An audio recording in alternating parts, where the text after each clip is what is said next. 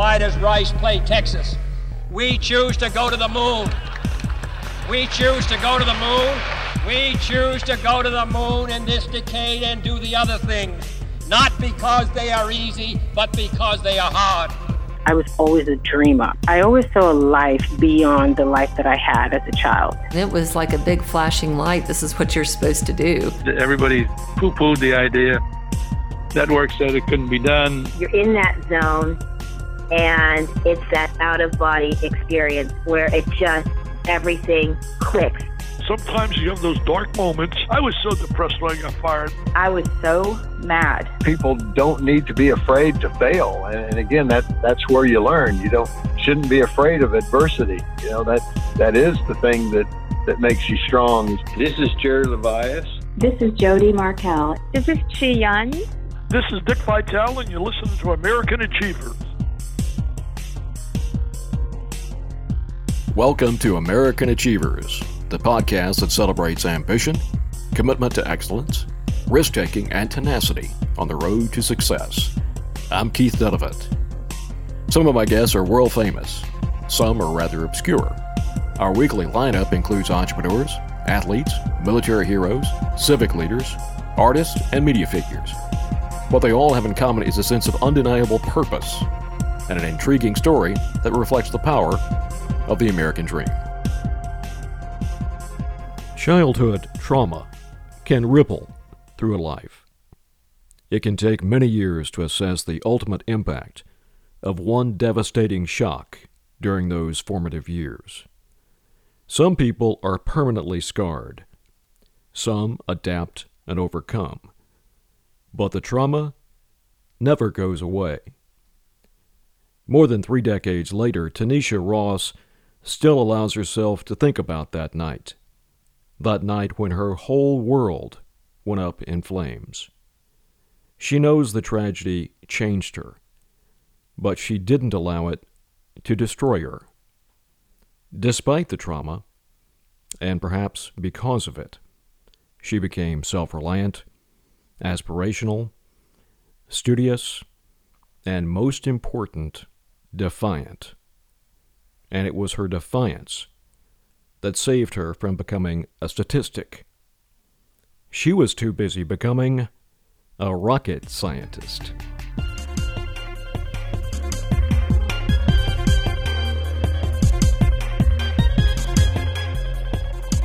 What's your earliest memory of growing up in Fairfield, Alabama?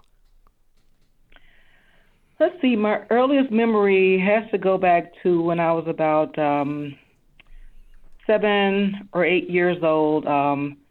We grew up on Hillside Drive. It's actually not too far from downtown Fairfield near City Hall. And life growing up in Fairfield at a young age was a very hard time. It was just an everyday struggle. My mother was a young mother. She was about 17 or 18 when she had me. She didn't get an opportunity to finish high school, which meant she didn't have a full-time job. We grew up on welfare and public assistance. And so at the age of 29, when she was tragically killed, she had 4 young children. And so just every day was a pretty much struggle just for the basic necessities like food and water. I do remember being super excited to go to elementary school at C.J. Donner Elementary School, and that's when they had free breakfast and free lunch for kids at school. And, you know, sometimes that would be the only time I would eat. And so just growing up in those circumstances in that time, I just do remember it being extremely hard. But there were great times with my mother as well, but it's sometimes those hard times that sometimes stick out the most. Well, we're going to talk about your mother's tragic death here in a minute. But what do you remember? What do you hold on to good about your mother? I hold on to her always trying to create a family environment, even though we didn't have a lot of money. We did play a lot of games in the house. We would do. It wasn't like karaoke back then, but I do remember when her friends would come over, she would wake us up to dance. I couldn't dance, but my sisters were the dancers. I was the rapper, or we call it the beatboxer. And so we were some pretty entertaining kids. And I do remember that good part about my mother. And it was so difficult, right, that I've heard it said that you didn't really know what real money looked like, right?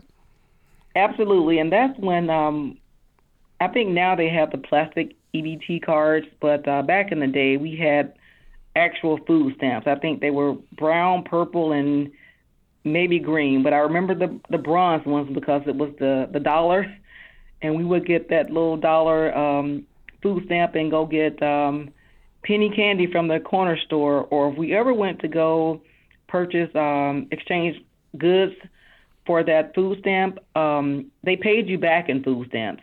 And so it wasn't until I got a little bit older and got involved in Girl Scouts, and I started having sleepovers or going to camps with the Girl Scout troops, and that's when I was introduced to real money. Had no idea what it looked like except for coins, but only thing we had pretty much at the time were food stamps, and anytime you pay with a large bill in food stamps, and then they give you that change back in food stamps. How did that particular thing right there, how did that affect your psyche, do you think? Well, it really didn't hit me until I got into maybe middle school, when I really understood, like, hey, you can't use food stamps at McDonald's or things like that. And it was more so, how do I get real money? Like, what's the difference between these food stamps and then the real money? And again, that was some of the skills they taught me in Girl Scouts. It was more of a, education and jobs. And that's how you get your real money. You go perform a service for a company, and then you're paid with this type of money in return. And it sounds like you really had to learn away from your home really what aspiration was about. Is that fair to say? I would say so, but I did have, outside of my mother, she did have some sisters and a brother, as well as my grandparents. But again, we would see them, sometimes during the holidays, they would take us shopping. And again, we would see that money and get clothing items. We used to always go to Boaz. I'm not sure if those outlets are still in Boaz right now. Oh, I remember those outlets. Oh, yeah. Yeah. So we would go to Boaz, and, we would see this type of money. But again, it didn't register until it was more like a, you always know it's time to eat. You go to the store, you get candy and what you normally pay with. But then you start getting exposed to places like McDonald's, or Miss Winters was another one because they had amazing cinnamon rolls back in the day. But you go out with your friends and it's like, hey, they're paying with this. How do I get my hands on this? So it was a huge wake-up moment and defining moment. And I would say it was something that geared me towards becoming the woman that I am today and choosing my career field. So one night when you were 9 years old, you went to bed, you fell asleep, and something woke you up in the middle of the night, and everything changed. Tell me about that night. I know it's painful. Yep, absolutely. And so my mother was in a very horrible domestic violence relationship, and it seems like every weekend they would fight. And instead of my mother, fighting back with him, she would get upset and throw dishes. And so anytime we would hear dishes breaking, my siblings and I knew that it was time to get up to go walk to the Fairfield Police Department. And we had no phone and we had no car. So that meant my siblings and I would just walk through the alley behind our house in Hillside Drive and walk that alley all the way to the Fairfield Police Department to get the police officers. And then we would ride back in like the squad car, and they would, bring us back home. But that particular morning, I heard that same glass breaking. And again, I woke my siblings up thinking we were going to the police station. And lo and behold, there was smoke coming from under my mother's bedroom door. And it wasn't a fight that day. It was actually the heat from the fire in my mother's room that was causing her windows to pop. And so you made it out. You and your siblings made it out, and your mother didn't. She didn't, and so my two sisters and I made it out. My little brother, he was overcome by smoke when my oldest sister kicked that door in, and yeah, so we made it out, and my mother didn't because at the time she had a cast on her leg, and that cast came from a fight that she and her boyfriend had about 2 weeks prior, and he broke her leg. And so she was hindered by that, and she was the only one that didn't make it out alive because she had crutches, she couldn't walk. And that leg was broken during a domestic fight between her and her boyfriend. So you're out there on the sidewalk, basically, right? Just watching your house, everything slip away. Yep. So actually, we were running up and down the street because we were panicking and didn't know what to do. It was in winter, and we just had on our pajamas, no socks or shoes, and my sisters and I just took off in different directions, just screaming. And one of our neighbors did hear us, and they were able to wake up and then call the fire department for us. And so once they made that call, we went into one of the neighbors' houses until my grandparents got there because, again, it was winter outside and it was extremely cold.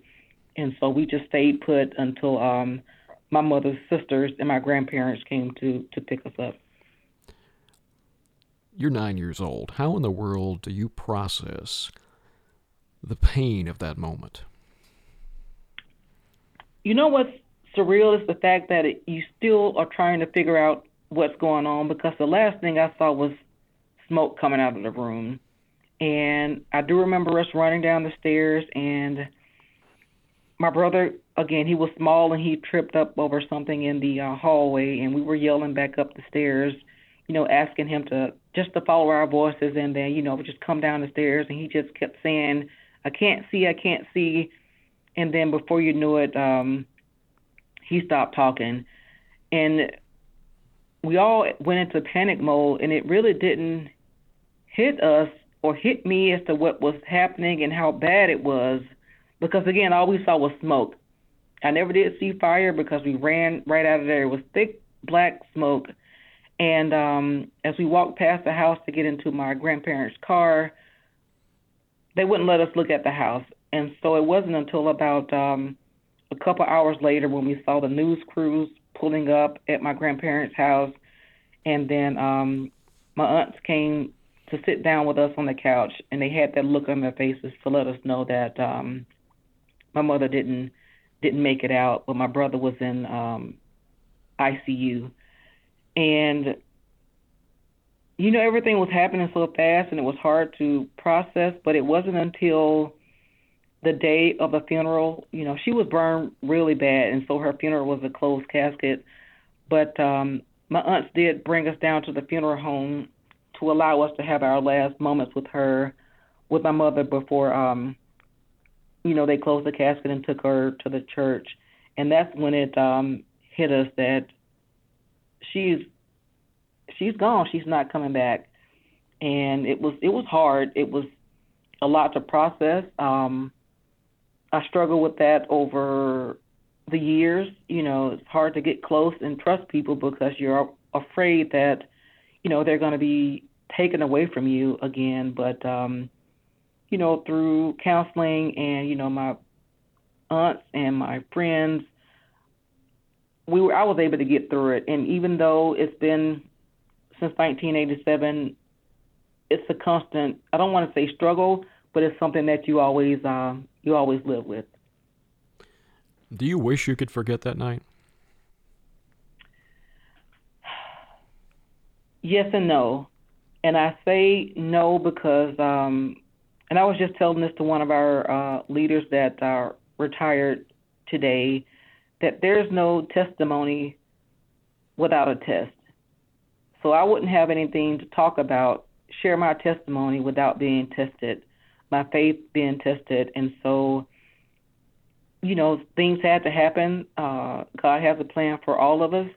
And that night happened for a reason. And as I've gotten older and become a mother and a productive citizen. I understand that things happen. I do wish I had more time with her to say some things that I didn't get a chance to say as I was a young kid, but I know that night had to happen for a reason, and it's actually a part of my journey and why I'm here talking to you today. What did you hold on to? I used to hold on to a lot of guilt, and I didn't share that until recently. I felt a lot of guilt, and it was always me holding on to, why did I make it out and she didn't? And I struggled with that for a long time, and no one ever knew about it. But struggle with guilt, and again, not being able to say, things like I love you more or what have you. But I had to finally let that go and just realize that God left me here for a reason.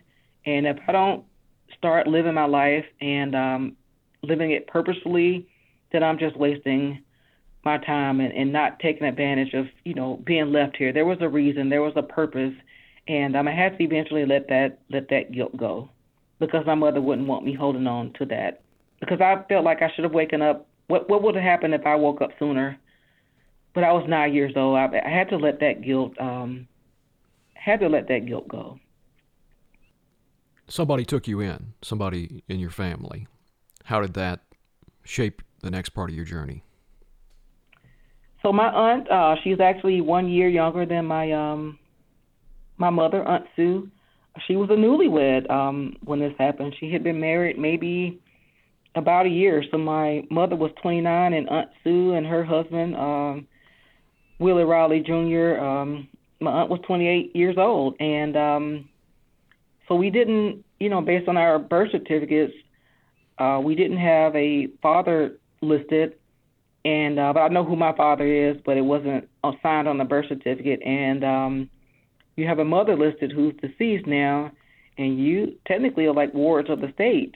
And so even though we were in like the foster care system, my aunt made sure that we didn't get separated, and we were able to go live with her. Of course, we had the court visits. We were all assigned a social worker, just making sure everything was okay. But we were able to go live with my aunt and my uncle, and that just changed things drastically. It was like more stability. We were able to rest at night. There was no fighting, no concerns for food or running water like we had in the past. Sometimes we didn't have water growing up, and we would have to borrow that water from neighbors. But living with them provided a sense of security as well as stability and overall structure and absolutely much needed discipline. So I am thankful for those two, because they absolutely help shape and mold me into who I am right now. What's the most important lesson that your aunt taught you during that period? Taught me how to have faith, and also taught me to start trusting again. I was upset with my mother's boyfriend because he was supposed to be a protector, and he was the complete opposite. I didn't trust people easily because I thought, everybody had like an ulterior motive. They were just there for something. They were going to turn on you.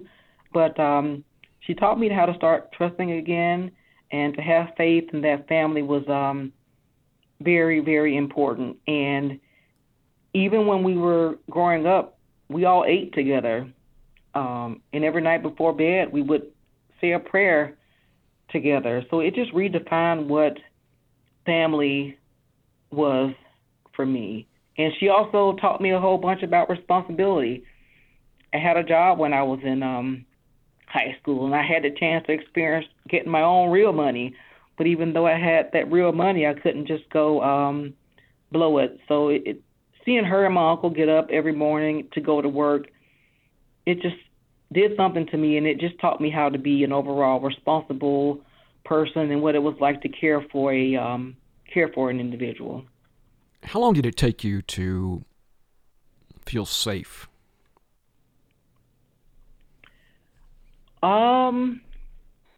I would say, so let's say my mother was killed when I was in 4th, 5th grade. I would say maybe about the end of middle school, so maybe 2 or 3 years. And why it took so long, I just needed consistency, right? You know, one day my mom and her boyfriend would break up, then he'll go, then he'll come back. It was always that revolving door.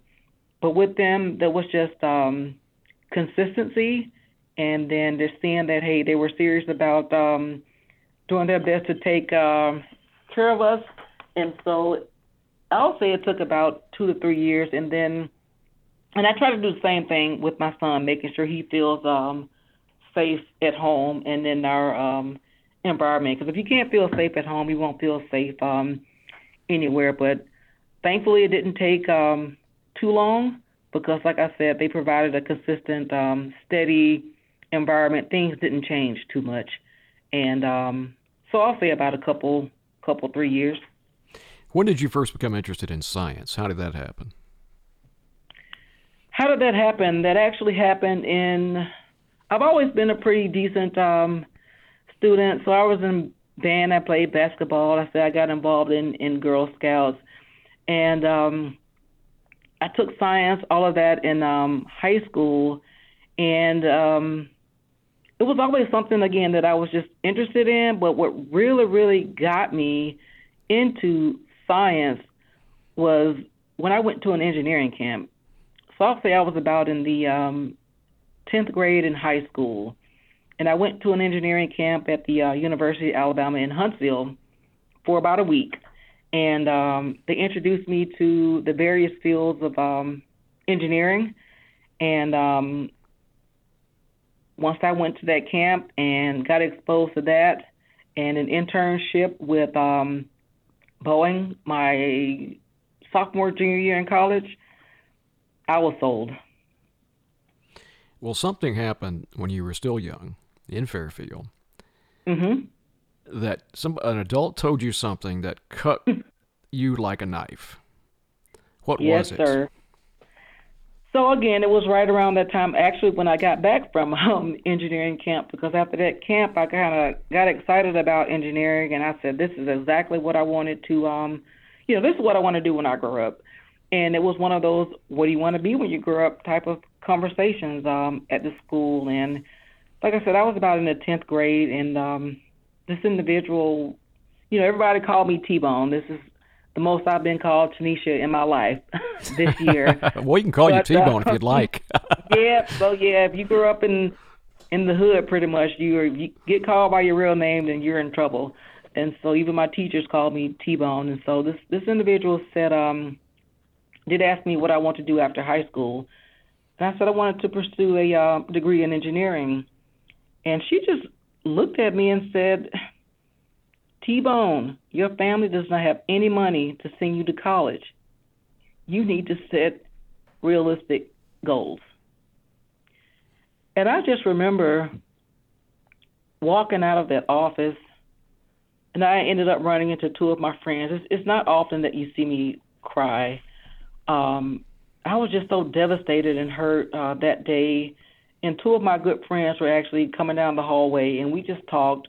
And they let me cry, and I vented. And I just didn't understand. Like, I know I had a rough upbringing, but what did my past have to do with what I was trying to do with my future? Not once did that individual say anything about scholarships. I was a talented trombonist, played basketball, softball. I had good grades. Didn't say anything about scholarships, but it was just more of a, you can't do this, basically, because of where you come from. And that just, I couldn't believe it at the time.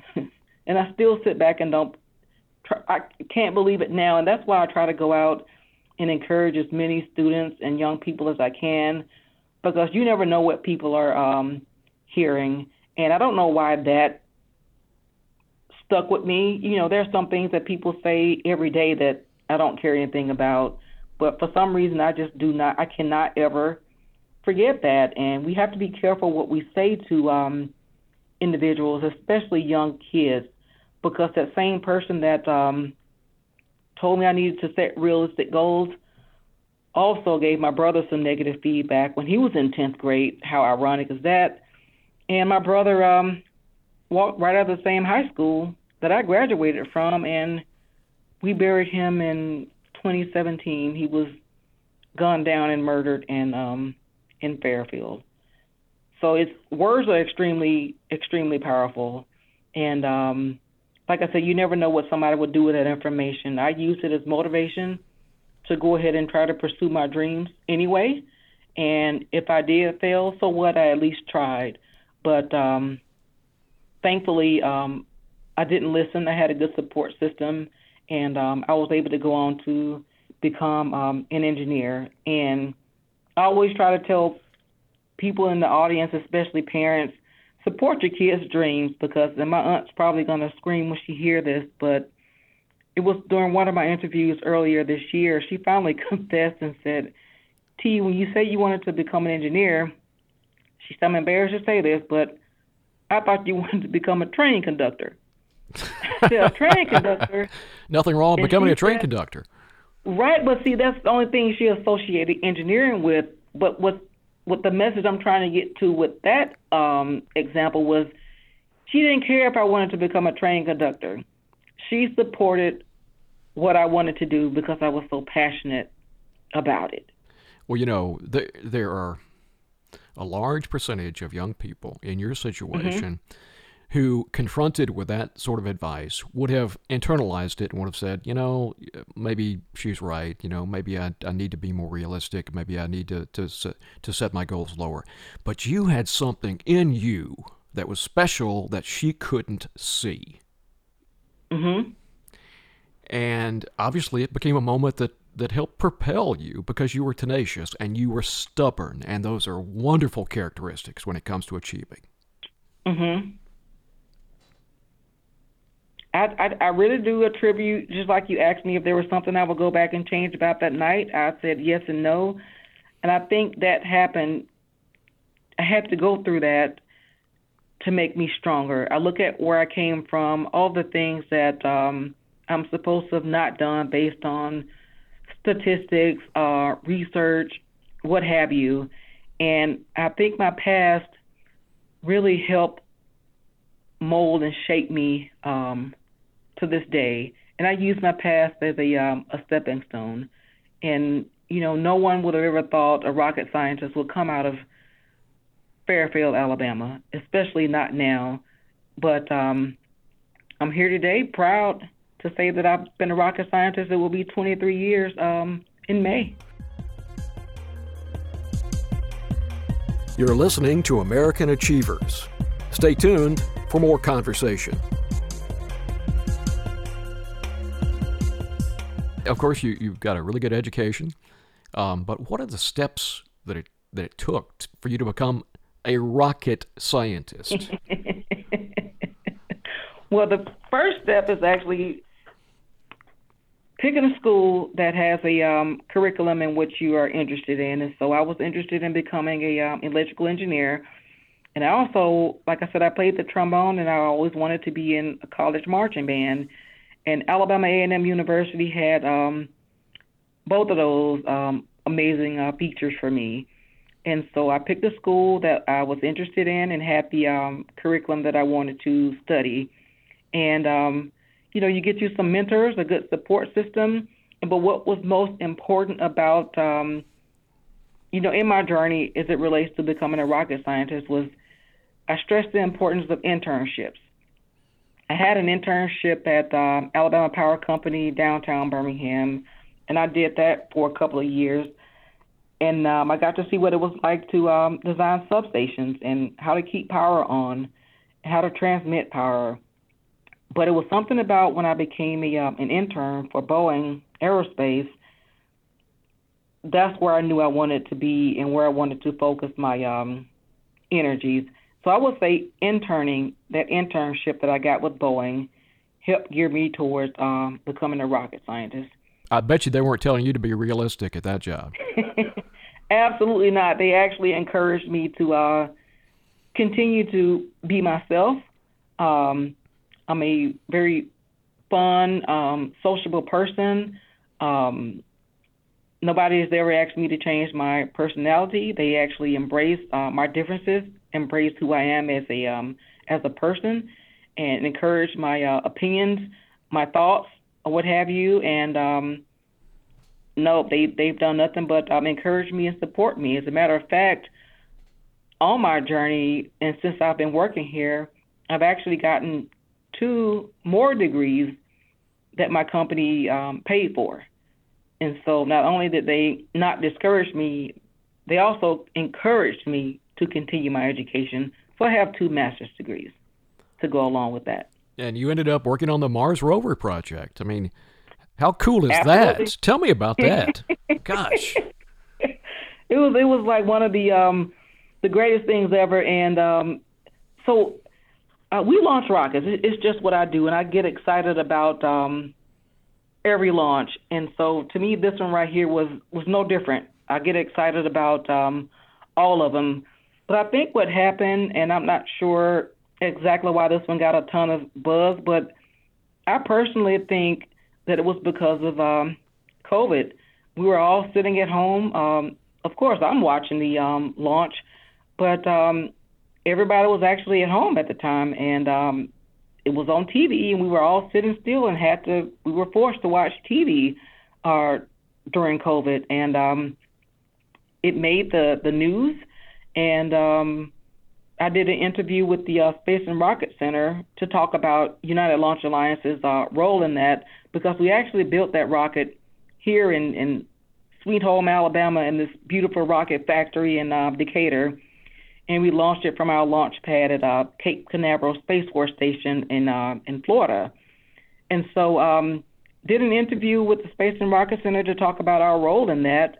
And it absolutely blew up and went viral. And I was glad it actually happened because, again, this amazing factory here in Alabama, a lot of people had no idea of the role that we played in that. And so I was excited to see it get that coverage and put United Launch Alliance in Alabama on the map.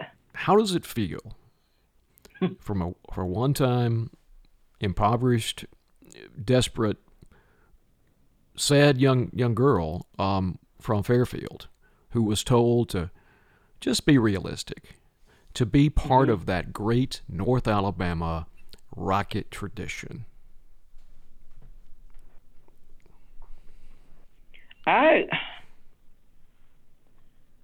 One word is I'm blessed. It is blessed to be a part of this great legacy that I plan to leave. Great to be a part of such amazing things that we're doing for space and for our country. And hopefully, and what I hope comes out of all of this is that someone that has gone through some of the things that I've gone through, no matter how hard times get, how big the challenge, if you just stay the course, stay focused on what it is you want to achieve, what your goals are, not what anybody else's goals are for you, what your goals are, you can achieve them. And I hope that someone out there that's listening to this or happens to read an article, I hope my journey would help encourage and motivate and inspire someone to stay the course in whatever it is they're trying to achieve in their lives. What's the most important lesson that you've learned, about, kind of a building block type thing, for chasing your dream? Trust yourself. Believe in yourself. It's okay to bet on you for once. And like I said, what's the worst that can happen? You fail, try again. And it was a big faith move I took when I left here to go pursue my dreams in corporate America. Our corporate headquarters are in Denver or Centennial, Colorado. And I left Alabama in 2008 with my son, who was 7 years old at the time. And I didn't know anyone, but I knew in order for me to become CEO of this company or any company, I had to understand how corporate America works, which meant I needed to get outside of my comfort zone. My comfort zone was testing rockets. I can do it with my eyes closed. But I needed to do something that was uncomfortable, something that I was unfamiliar with. And I had to take that leap of faith to move to Colorado to do that. And again, I heard it again. Several people didn't believe in me. Several people thought I would be back in 6 months. You don't know anybody out there. You don't have a support system. Well, you don't know Tanisha T-Bone Ross, because wherever I go, I have and I create a support system. This last month will have been 13 years of me living in Colorado. So I left in 2008, and I just took a challenging assignment here back in the Rocket Factory in May. And so I finally got moved maybe a couple months ago. But you got to stay the course and just try something new. And it's okay to get out of your comfort zone. I would highly, highly encourage that and recommend it. And it was one of the best things I could have done for myself. But most importantly, it was one of the best things I could have done for my son, who is now 20 years old, and he was 7 years old when we left Alabama in 2008. What excites you about your job? You know what, most importantly, is the people. And I know that's not sure if the audience was expecting me to say that, but the people excite me. Of course, walking up and down the factory floors, seeing rockets, seeing the hardware, seeing 18-wheelers come in and dropping off pieces of equipment. But the people that are actually working on these rockets, the people that I work with every day, coordinating with, putting plans together to talk to our customers, to talk about our plan with new designs and so on and so forth. It's the people that are excited just like me that gets me excited about what I do. And then another thing that excites me is just the fact that it gives me chills knowing exactly the role we play in the world. And, you talked about the Mars mission. We also help with communication, and most importantly, we help out with our nation's troops and our national security. And so we just play a wide role in what we do here as a country. So it just makes me all excited, and it's surreal at sometimes, but it's just, I'm excited for the people that I'm working with. We're all one big family in here, and we're one big support group. And so it's just the people, and of course, absolutely the role that we play in what we do for our country. I mean, do you still get a thrill when, a launch goes successfully? And Absolutely. Absolutely. I get a thrill walking in here every day, every single day. And I did tell someone that the day that feeling goes away is the day that I need to try something else.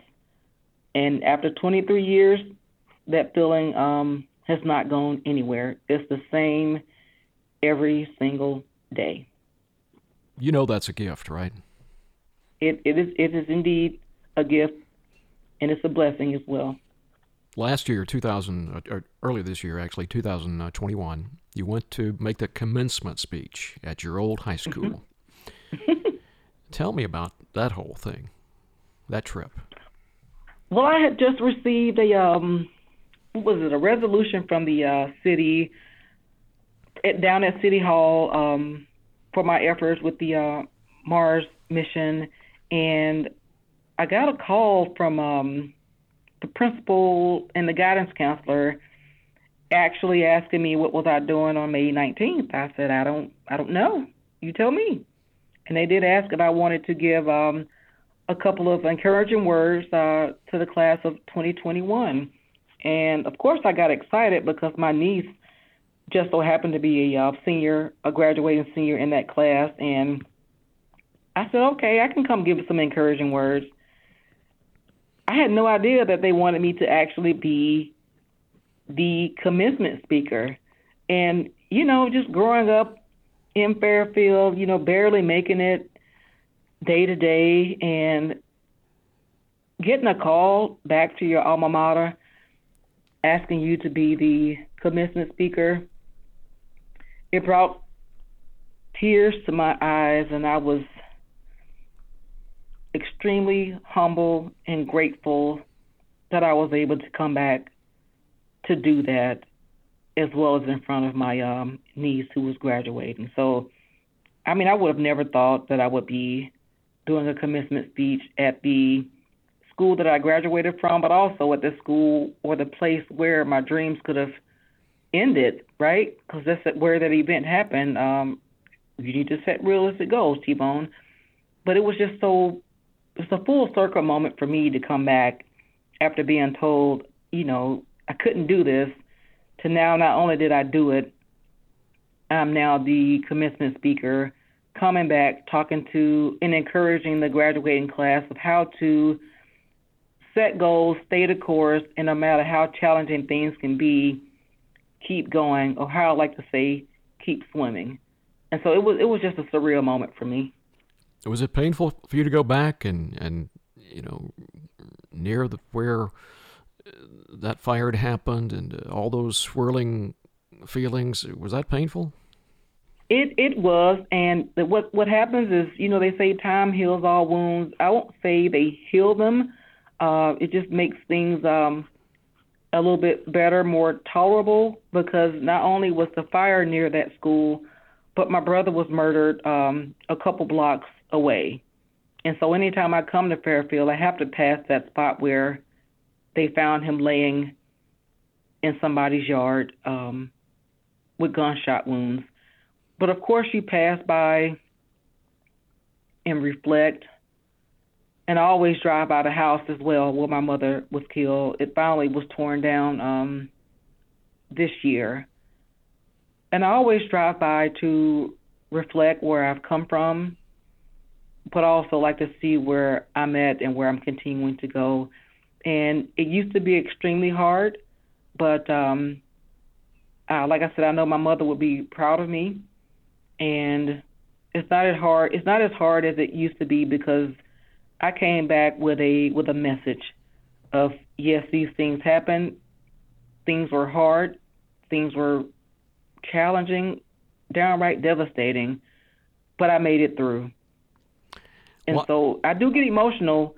Don't get me wrong, but it's gotten much better, especially with the graduation speech, because I knew I came back with a purpose. What sort of mental toughness did it take for you to wall yourself off and not be engulfed by this pathos, by this tragedy of your life? You know what? It all has to do with your support system, the people that you surround yourself with. I have very great friends, amazing friends. I have an amazing work family. I have an amazing family, but most importantly, I have an amazing son. My son needs me to be a mother. He needs me to be a supportive mother. And if I'm just sitting around and dwelling on the past, how can I be a good mother to him? And how can I be a good person to myself? And I see how people can get caught up in that sometimes, but I highly do recommend counseling for anybody that may be going through some things. And I know it's kind of one of the things that we don't like to talk about, but counseling was one thing that extremely helped me. And like I said, I talk about guilt a lot, and I had to realize I had to let that go, because there was nothing more that I could have done. And again, it's just some things that you can't change. You just have to, and it sounds easier said than done, but it took a course of years. This didn't just happen overnight. During my time away in Colorado, I spent a lot of time meditating, getting to know myself, and understanding things better, and looking at every situation for what it was worth. But you have to just try to surround yourself with positive friends. Get involved in your community. Get involved with some church. And if your kids are having activities, I say get involved with that. And that's what kept me pretty much going. I stayed busy, and it was that positive type of energy and positive influences. What's the most important lesson that you've tried to teach your son? Dream big and follow your passions. Follow your goals. What makes you happy? What gets you excited every morning? And what was funny to me was when we had what we call Young Minds at Work, or Bring Your Kid to Work Day, and we were in Denver, and I brought my son to work with me. In the role that I had, I was surrounded by a ton of executives all the time, and I think my son was about 10, and one of the VPs did ask him, young man, you going to be an engineer like your mom? And he proudly said, no, sir. I love music, and I want to be a businessman. And I just looked at him with a proud mom smile on my face, because I want him to pursue his dreams, something that he's passionate about. What excites me may not excite him. And so I highly recommend to everyone that's out there listening, follow your dreams, follow your heart, follow your passion. Do what you're passionate about. Do what's best for you. What does the American dream mean to you? To me, it was getting out, becoming a productive citizen in society, and having the things that I need to succeed in life. And success can be different for all of us. My ultimate goal, or my American dream in life, was always to just be able to provide for myself and for my family. And so, people may not understand why I work so hard. It is because I do not want to ever experience what I experienced growing up ever again. And I said to myself, if I ever had kids, not once did I want any of us to go to bed hungry, without running water, without power, without any of it. My American dream was just to become a hardworking person, have real money, have some insurance and some benefits, and to be able to take care of my son. But most importantly, I knew I needed an education to do that. And I think I've succeeded at my version of my American dream, and it may seem basic to a lot of people because it sounds like just the bare minimum. But again, knowing what I've gone through, the things that I didn't have, my American dream was basically just having the basic necessities. And now that I have those, I make sure that I give back to those that are around me. I volunteer at every place that I can. I know I wouldn't be here without volunteers. After the house fire, we had clothes that were destroyed in the fire, but we ended up with new clothes. We didn't have food to eat most of the times growing up. During the holiday season, out of nowhere, we had food. Christmas, we didn't have toys. Toys to Tot drives, we had those toys. And those are volunteers that gave back to me. And I make sure that I do that and support those initiatives and those drives going forward. What do you want young people to take away from your story? Just be who you are, and I know it may be hard sometimes because there's nothing like having a dream or a passion that everyone doesn't support. But I encourage young people to talk to their parents, their teachers, try to get involved in some activities. Speak up and let people know what you're interested in, because I had a social worker that actually found this engineering camp for me that I went to because she was asking me what it is that I wanted to do. And so sometimes when people ask you, they're not going to ask you often. So that one time that you do get an opportunity to tell people exactly what it is you want to do, be honest up front and let them know exactly what it is that you want to do, because you will be amazed at who all will be willing to help you. Because if you say you want to be a dancer, I'm not a dancer, but I may know somebody that may be in the dancing business or being an artist. My son is a talented musician. I can introduce people to him, but you never know who knows who. And so I encourage young people to just follow their passions and speak up about exactly what it is that you want to do with yourself. If you had an opportunity to spend a few minutes with your mom, what would you tell her?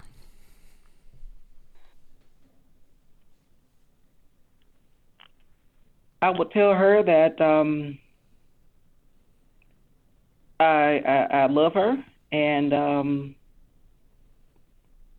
I do apologize, sometimes for being that vocal kid in the house, but I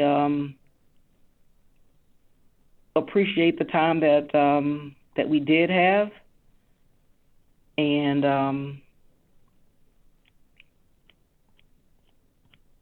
I know things were hard and a struggle, but thanks for being the best mom that you knew how to be at the time, and I hope I'm making you proud, and I love you and I miss you. Thanks to Lane McGivney and all the good folks at Boutwell Studios for all the TLC required to bring this podcast to life, and audio engineers Joe Beeman and Jonathan W. Hickman. Remember, everyone has a special talent. You just need to identify it, cultivate it, and be willing to pay the price. You too can become an American achiever.